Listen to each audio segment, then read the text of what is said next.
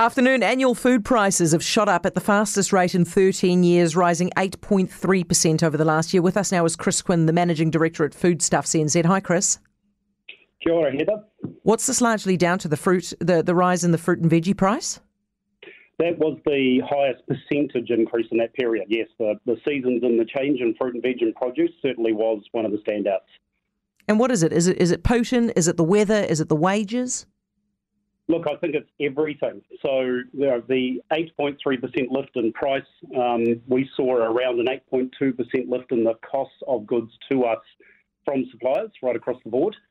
And it's all of the costs we're hearing about. So it's labour, it's fuel, it's supply chain, electricity, all of the cost inputs that go into making these products and getting them to us so that we can put them on shelf has led suppliers to need to put up prices by that. What we've tried to do is make the biggest difference we possibly can to not having it go all to our customers.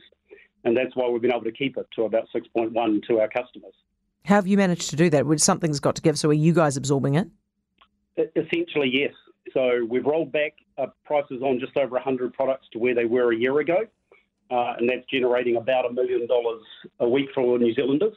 And then we're also moving a bunch of products to an everyday flat price, if you like, so that people can count on that and budget for it. That is essentially lowering margin and investing in that for our customers. How are your staff feeling about the lack of masks today, the fact that we don't have to wear them in the supermarkets? Oh, pretty damn happy. You know, it's been a long journey, not only wearing the masks in, summer, winter, some places that are, not easy to do that, but also just the conversations with customers on the front door at times haven't been what we'd all love. Yeah, it makes life a lot easier. Chris, thank you. Chris Quinn, Foodstuffs NZ Managing Director.